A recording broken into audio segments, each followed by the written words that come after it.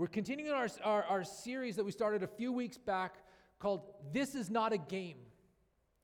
You know, it's really easy to begin patting yourself on the back after you've had some success. You've had some accomplishments, maybe you've won some awards, you've kind of built and established a life for yourself. When you step back and you kind of look around and you're like, man, good job. In sports, this is often called the sophomore slump. Many times rookies will come in their rookie professional sports seasons, they step in and they begin to contribute. They have some success. They make plays, they score goals. When they're playing, they're not a liability, right? And they're actually contributing. And at the end of the year, they feel very good about themselves. And then they come in their second year, which is they call the sophomore year. And in that sophomore year, they begin to stumble and their play drops off. See, professional athletes have to learn how to have short memories, not relying on what they have done in the past, the things that got them to where they are, and not being so concerned with what is currently happening in that moment. See, because really, you're only as good as your last at-bat. You're only as good as your last snap, your last play, your last shift, your last bucket. See, if a professional basketball player makes an incredible throw, a bucket from half court, and then they never make another bucket their entire career, they're not very good. Last night, the hockey team that I follow and I grew up following is the Edmonton Oilers. And so they played last night, and they played the Chicago Blackhawks, and it was a blowout. It was 7-3 was the score for my Oilers versus the lowly Blackhawks.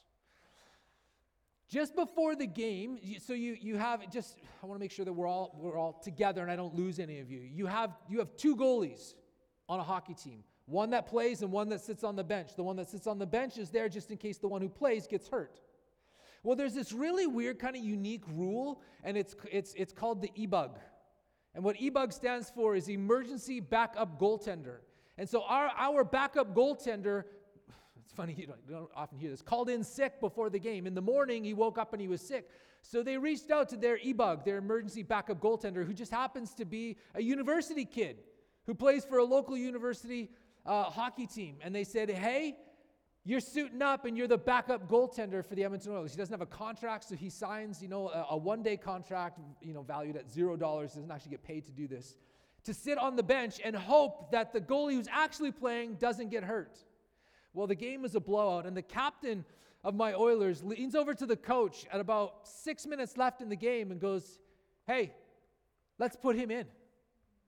This guy who has dreamt his entire life to play in the National Hockey League is a university goaltender, and he's sitting on the bench of a professional hockey league team. Like, dreams are coming true for him already, just sitting on the bench with these world-class players. And the captain goes, Coach, let's put him in. And so the coach walks over to him and taps him on the shoulder and says, hey, the 3-minute mark in the TV timeout, you're going in, warm up. And so I watched the interview, his heart is pounding. He goes down the tunnel and he starts to warm up, and they put him in for the last 2 minutes of the game. So he will go down, if he never plays another game, another moment, he never signs an NHL contract, his name will be in the NHL history books. Do you know how many saves he made? 1. He faced 1 shot and he made 1 save. Do you know what his save percentage is? 100%, right? You're only as good as your last save. So if he just retires and be like, man, I stopped every shot I ever faced in the NHL. That's it. That's a story to build on. See, if you get too caught up in what you have done, or you get too caught up in what's happening in the moment, you derail. See, because if I get so caught up in what's happening right now, if it was a good moment, then my confidence is overinflated. And I think I'm better than I actually am. Or if it was a terrible moment, then my confidence can be completely destroyed. We have to be able to, as athletes, have to be able to learn from moments and then move on and keep going. They can't afford to live in or stand on what has happened, good or bad. They've got to strive forward. They've got to move on. They've got to push ahead. If you've got your Bibles, I want you to turn to the book of Philippians chapter 3, verses 7 to 14. And you'll find this funny. This is my Bible. I love my Bible. This is an Amplified Bible. But in this passage, I'm going to read from this little piece of paper because I really like the way the Passion Translation has this.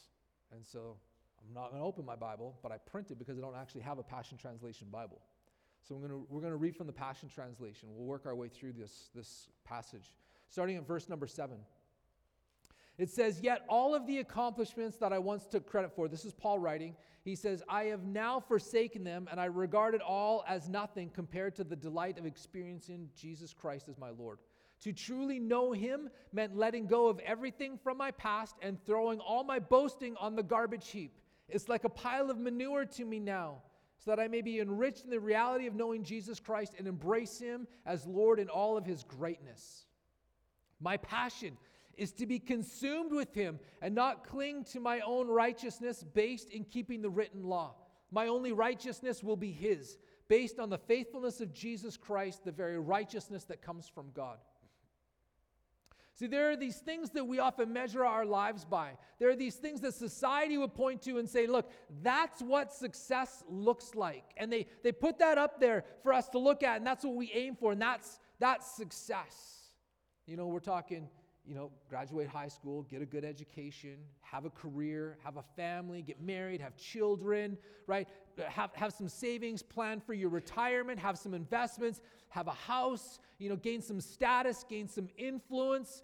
Some of these things might be you come from a good family with a good heritage, a good family line. This is basically your life's resume. Paul had an impressive resume too. In the verses just before the passage that I read, Paul goes through his life's resume. And he says, "I was circumcised at 8 days old, which is a custom of the Old Testament law." He said, I am of the tribe of Benjamin. I am a Hebrew of Hebrews. I followed the law to the letter. He said, "I was a Pharisee," which meant that he actually gave his life, everything in him, all of his waking hours in religious service, in strict following the law as a way to achieve righteousness and eternal life. He said, "There was not a law that I broke. I followed them all." And he says, all of those things I threw on the garbage heap. You see, achievements and accomplishments mean nothing when it comes to Jesus. We cannot and we do not earn salvation. It's impossible for us to work our way to God through following rules, through following regulations, and doing good works. See, all the good works in the world that you do not erase the bad things that we do. It's not a scale that we're trying to balance out. There is one way to God, and that's through Jesus. You may have done impressive things. You may have a great resume, but it comes down to this question: do you know him? Do you know Jesus? The cross of Jesus is the great equalizer. Because it doesn't matter who your family is. It doesn't matter if you're educated or uneducated. It doesn't matter if you've lived a good life and a moral life. It doesn't matter how bad you've been. Everyone is equal at the foot of the cross. See, I have nothing to boast about in the face of Jesus. It's only by his grace and his mercy and his love and his forgiveness that I can know him. Do you know him? To really take hold of Jesus means that we let go of everything else from our past. Anything that we could possibly boast in or have pride in or look to, it no longer matters. Paul calls it poop. He calls it crap, dung, manure. It's actual garbage. In the original language, that word, what it refers to is animal waste. He says, that's all my past, all the accomplishments, all the things that I've done. It's waste. It's nothingness. It's garbage. It's trash. There is nothing greater than the reality of knowing Jesus in all of his glory, in all of his greatness, in all of his splendor, and in all of his majesty. There is nothing greater than that. And I know that we can look around at life and at society and at culture and all the incredible things that we can see and do, but there is nothing that you can dream of that compares to knowing Jesus. Nothing. Doesn't matter what you've done. What matters is, do you know Jesus? See, knowing Jesus is the ultimate privilege of our life. Jesus is not blessed because we get to know him. Right? It's our privilege to get to know Jesus. Right? It's not like, Jesus, I showed up for you today. No, right? Like, we are privileged to simply know him. There is nothing better, greater, or more satisfying than knowing him.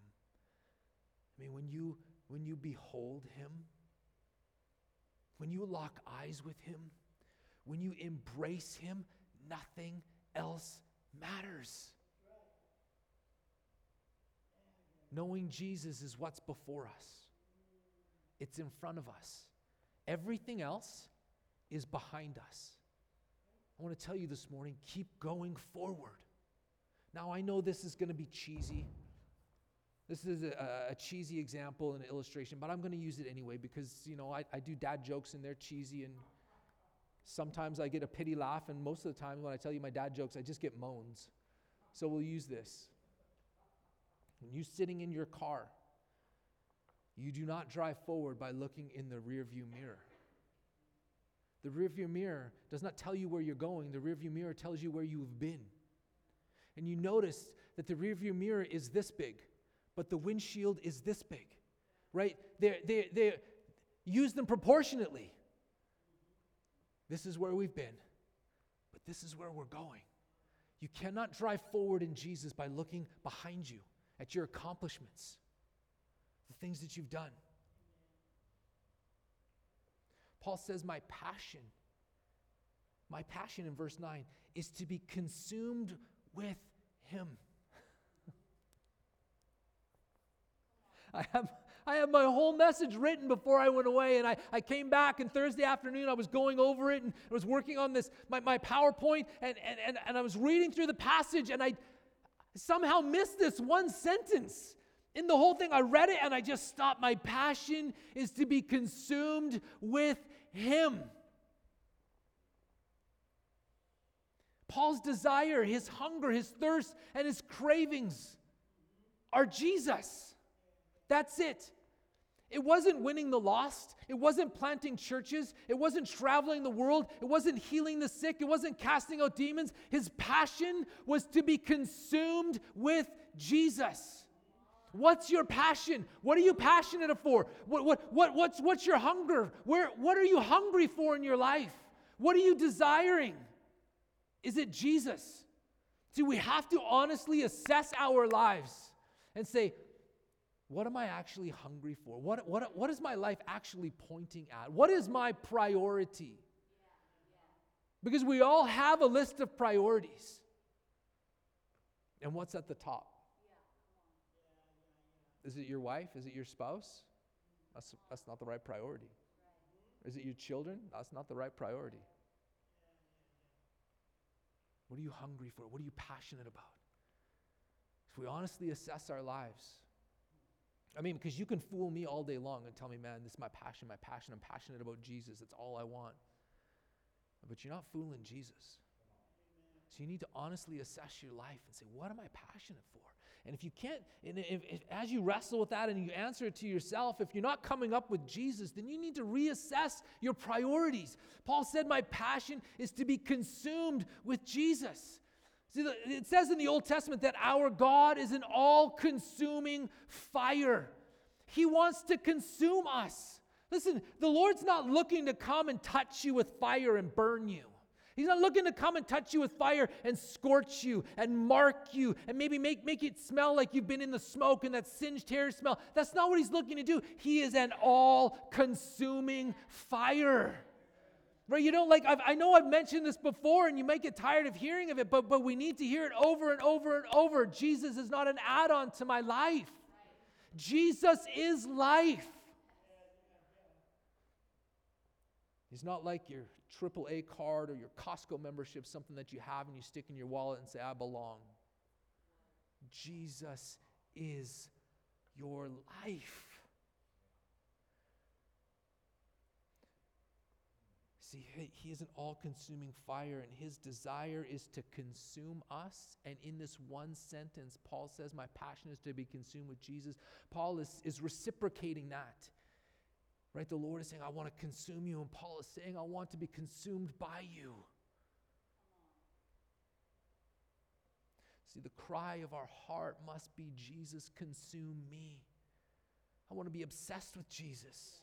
Not dabbing a little here or dabbing a little there. Not seeking a little here, not seeking a little there. I want to be consumed and obsessed with Jesus, to know who he is, to look in his eyes. I want to touch his heart. The goal of following Jesus is knowing Jesus. It's not doing stuff. But when you know Jesus, you do stuff. Right? So it's not like we do a bunch of things so that we can get to know Jesus. It's no, we know Jesus. We've been consumed by him, and so there's things that we do. There's good works that we do because we've been consumed by him.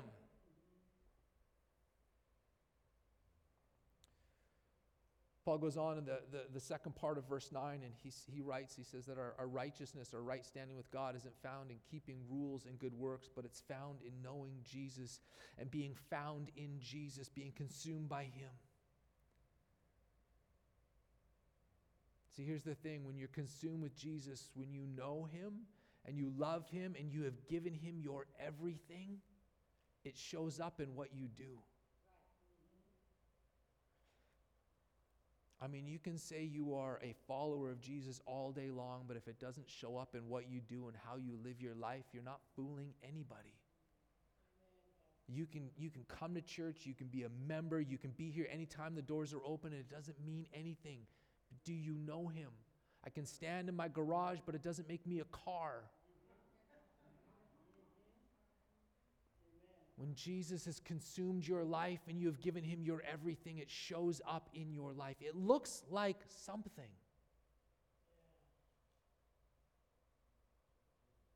See, giving your life to Jesus involves all of your being, all of your thoughts, all of your words, your actions, the fiber of who you are, your motives. It's not intellectual assent. It's not simply acknowledging Jesus. I acknowledge you, Jesus. I believe in you. I believe who you are. It's his way, it's his life, it's his standards are now your way, your life, your standards. His priorities are now your priorities. This is the righteousness that comes from God through faith in Jesus. This is being consumed by Jesus, and everything else compared to this one thing is trash.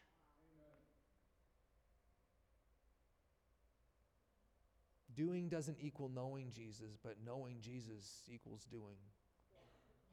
Now listen, you might be sitting there thinking like, Craig, I wasn't ready for this. I was looking for a good message. I was looking for a feel-good message this morning. I am not there. I'm not with you. That's okay. Keep going. Seek him. Spend time with him. Worship him. Lean in. Pray. And then pray. And then pray. And then pray some more. See, there is more for you to discover in knowing Jesus than whatever it is that you know. You could live in a prayer room 24 hours a day, and this hour and a half that we spend together is the only time that you come out of that prayer room from his presence, and I can confidently look you in the face and say, there's more. You haven't experienced it all. You haven't seen it all. You don't know it all. There's more. There's more. There's more to discover in knowing Jesus. And I believe that the more that you know him, the more that you surrender to him. And the more you surrender to him, the more that you are consumed by him. There's more. Paul says in verse 10, he says, I continually long to know the wonders of Jesus and to experience the overflowing power of his resurrection working in me. Paul had this longing to know Jesus more and more and more, to know his wonders, to know his power, to know his sufferings.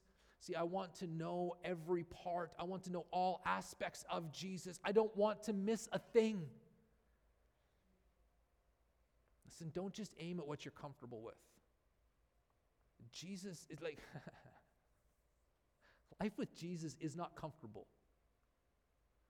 Life with Jesus is very much uncomfortable. Because he's not concerned with your comfort. He's concerned with consuming your life, that you would be consumed by him. Don't just aim at the parts of Jesus that you agree with. Lean into the parts that you don't agree with. Lean into the parts that you find hard. Lean into, you know what, if you find love your enemies hard, then lean into that. There's something there that Jesus is saying, you need to work on this. You need to let me into this area in your life.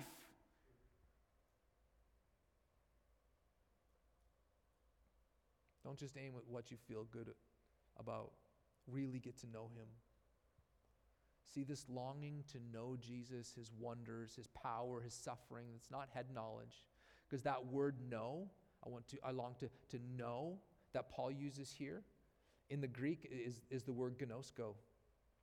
And it means to know by experience. It's not theory or concept, but it means the experiential encounter. See, in Paul's day, gnosko was an idiom. Now, what's an idiom? An idiom is a word or a phrase that means something other than the obvious, right? So, it takes two to tango. That's an idiom. Of course it takes two to tango. You cannot tango alone. But that's not really what it means, is it? When you use the phrase, it takes two to tango, it means it takes two people to have a fight and it takes two people to have an argument. That's the meaning of the saying. So when Paul uses that word gnosko, it means to know, but it was also an idiom for sex between a husband and a wife. Tom knows gnosko Sally, and she got pregnant. It does not mean that he knows her address and her telephone number and her last name. It's more than that. That's not how somebody gets pregnant. That's another message. We can have that conversation. See, the invitation is to know Jesus on an intimate level, to really know him. Not just know him, but to know him. To know by experience his love, to know by experience his presence, to know by experience his friendship, to know by experience the all-consuming fire that's in his eyes. You know, one of the prophets, he sees Jesus and he sees him as a man of fire.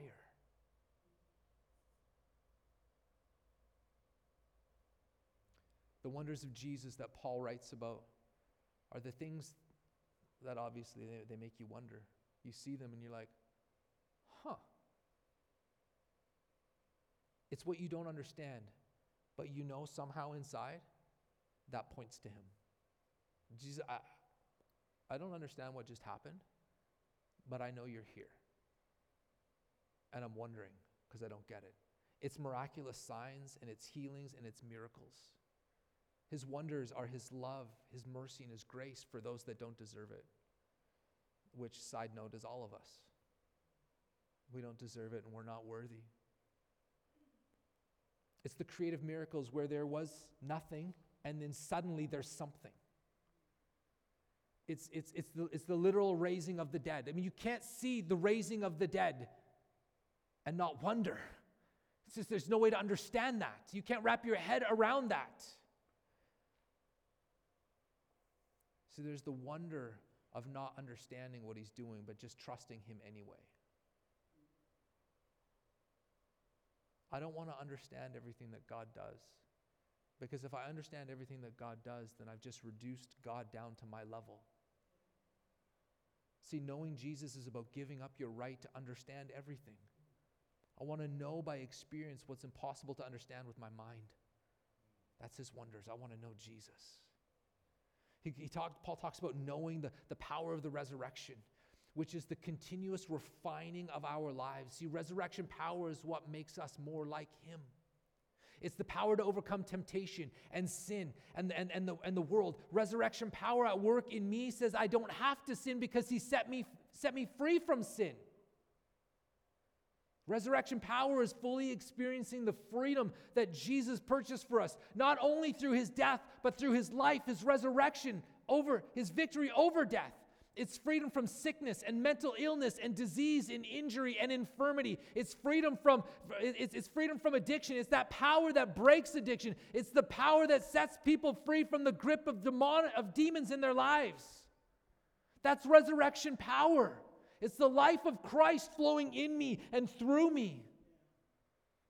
See, resurrection power is knowing the miraculous workings of Jesus in all of his glory. We are called to live in resurrection power, not only in us, but flowing through us.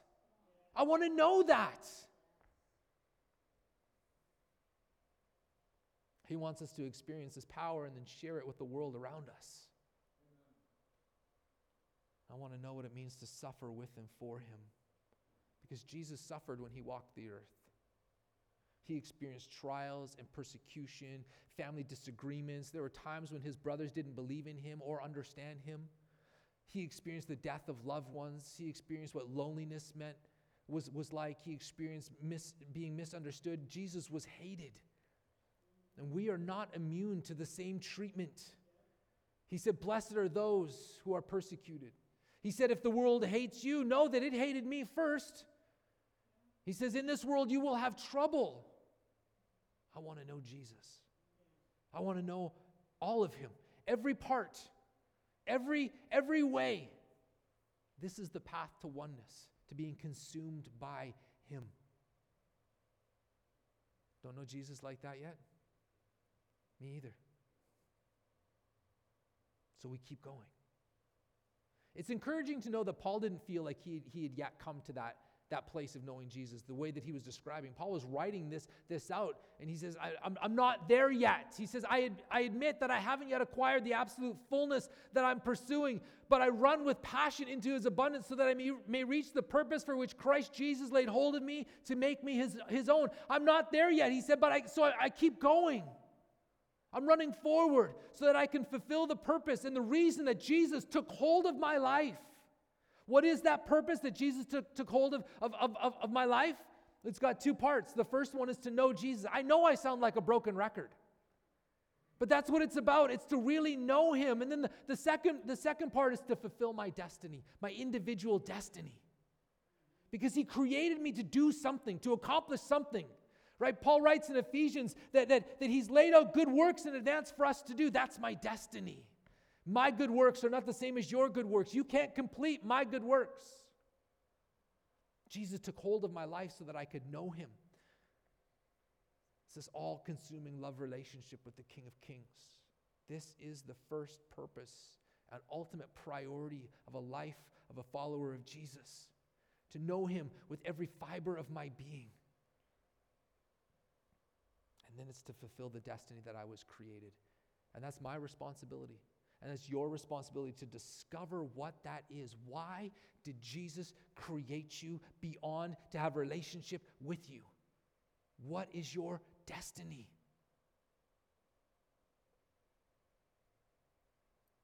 In verse 13, Paul says, I don't depend on my own strength to accomplish this. However, I do have one compelling focus. I forget all the past as I fasten my heart to the future. And I run straight for the divine invitation of reaching the heavenly goal and gaining the victory prize through the anointing of Jesus. See, we, like Paul, have not been fully consumed by the all-consuming fire that is Jesus. And we have yet to grab hold of why he grabbed hold of us. So we keep going.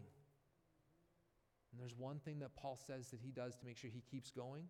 He says, I forget what's behind me, and I reach forward. He links this back to the very first thing that he talked about, having a short memory. We've got to forget the trips up, the downfalls, when you fail and you fall on the ground. We've got to forget the successes, the victories, and the miracles and the accomplishments and reach forward. Even the things that we have done partnering with Jesus, we must forget them because they are in the past. We celebrate them, we turn them into worship, and then we keep going.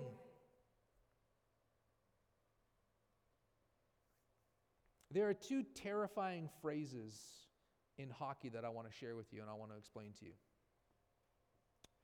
One, keep your head up. And two, admiring your pass. When a player admires their pass, they make this great play and they pass, and then what they do, they're skating this way, they're watching the pass go that way. It's very dangerous to not watch where you're going. That's admiring the pass. Look at how pretty that was. And then there's this keep your head up. I mean, I play hockey. I'm not a very good hockey player. And it amazes me how hockey players can stick handle and never watch the puck. But there's these times when the action is happening, it's all happening so fast that they look down and they're watching the puck and they're stick handling like this, but they're not watching where they're going. You've got to keep your head up. I want to show you what this actually looks like. Go to the next slide and start that video. Keep your head up, son. Bad things happen when you look down and you are not watching where you're going.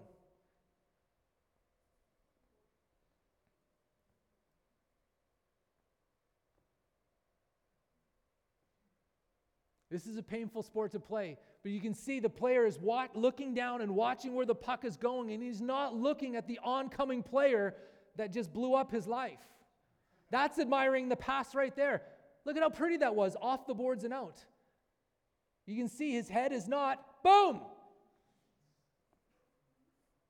Bad things happen when you take the time to admire the pass and you don't keep your head up. The enemy will take advantage of your life if you are admiring all the great things that you have done and you are not watching where you are going. If you are so focused and consumed on what's happening in your day-to-day life that your head is not up and you are not reaching forward, you are not keeping going, you are not pursuing on to Jesus, then he will cause you to trip, to fall, to tempt you, and he will blow up your life if you are not paying attention. Paul writes in 1 Corinthians 10, if you think you are standing strong, be careful not to fall. Keep your head up. The same is true for us as a church. We have an incredible history. We have 87 years of incredible history of lives touched and changed and transformed by the power of Jesus, of salvations, of healings, of miracles, of signs and of wonders and of things that you cannot explain but you must experience. 87 years of history as a church, but we are not building a monument around the things that God has done. We build a monument, we praise Jesus for it, and then we keep going. We are not sitting back. We are not kind of resting on our laurels, so to speak, on all the things that God has done. What about the things that God is doing and the things that God has for us to do? We keep going. Never take your eyes off of Jesus. Never take your eyes off of Jesus. Never take your eyes off of Jesus. He is the prize. See, that's what's ahead. It's Jesus. That's what we're living for. Jesus now and Jesus for eternity. This is not a game. We are not just coming together to build relationships and to make some memories and to have some fun. We want to do all of those things. This is not a game. Keep your eyes on Jesus. To be consumed by him. We need to live reaching forward towards knowing Jesus in greater ways. Keep going. I want you to stand this morning.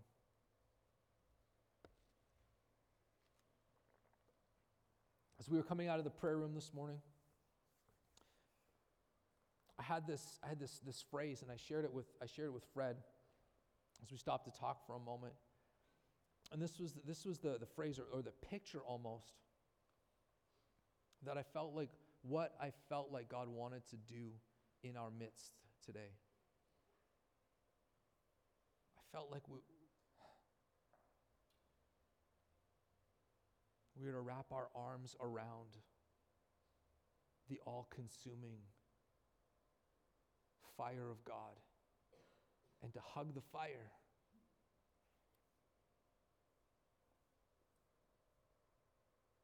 To be consumed by him and to lean in.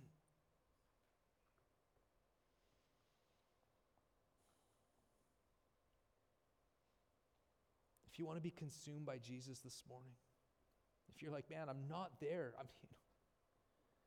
feel something inside of me that says, man, I want that, but I'm not there. This is the honest assessment of my life. I'm not there. But you want to be there.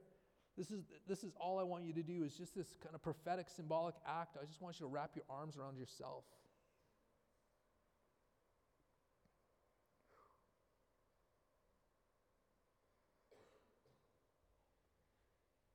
Jesus, we stand here. kind of prophetically hugging the all-consuming fire of God. We're wrapping our arms around you, and we're not letting go. For you are the man of fire. And as we wrap our arms around the man of fire, I pray, Jesus, that you would wrap your burning arms around us. And that we would be fully consumed by you. That there would be a hunger for you that is unequal, that we have never experienced and encountered in our entire lives. That our thoughts would be consumed by you. That our waking moments would be consumed by you. That our dreams would be consumed by you. That the words coming out of our mouth as we're going about our jobs would be words consumed by you. Father, that heavenly prayer language would flow out of us. God, as we go about our day, as we shop for groceries, as we drive down the freeway, that our spirits would be praying and crying out to you. We wrap our arms around you, all-consuming fire, and I ask that you would wrap your arms around us and you would consume us. Not just burn us, not just touch us with your fire, but we would be consumed by you.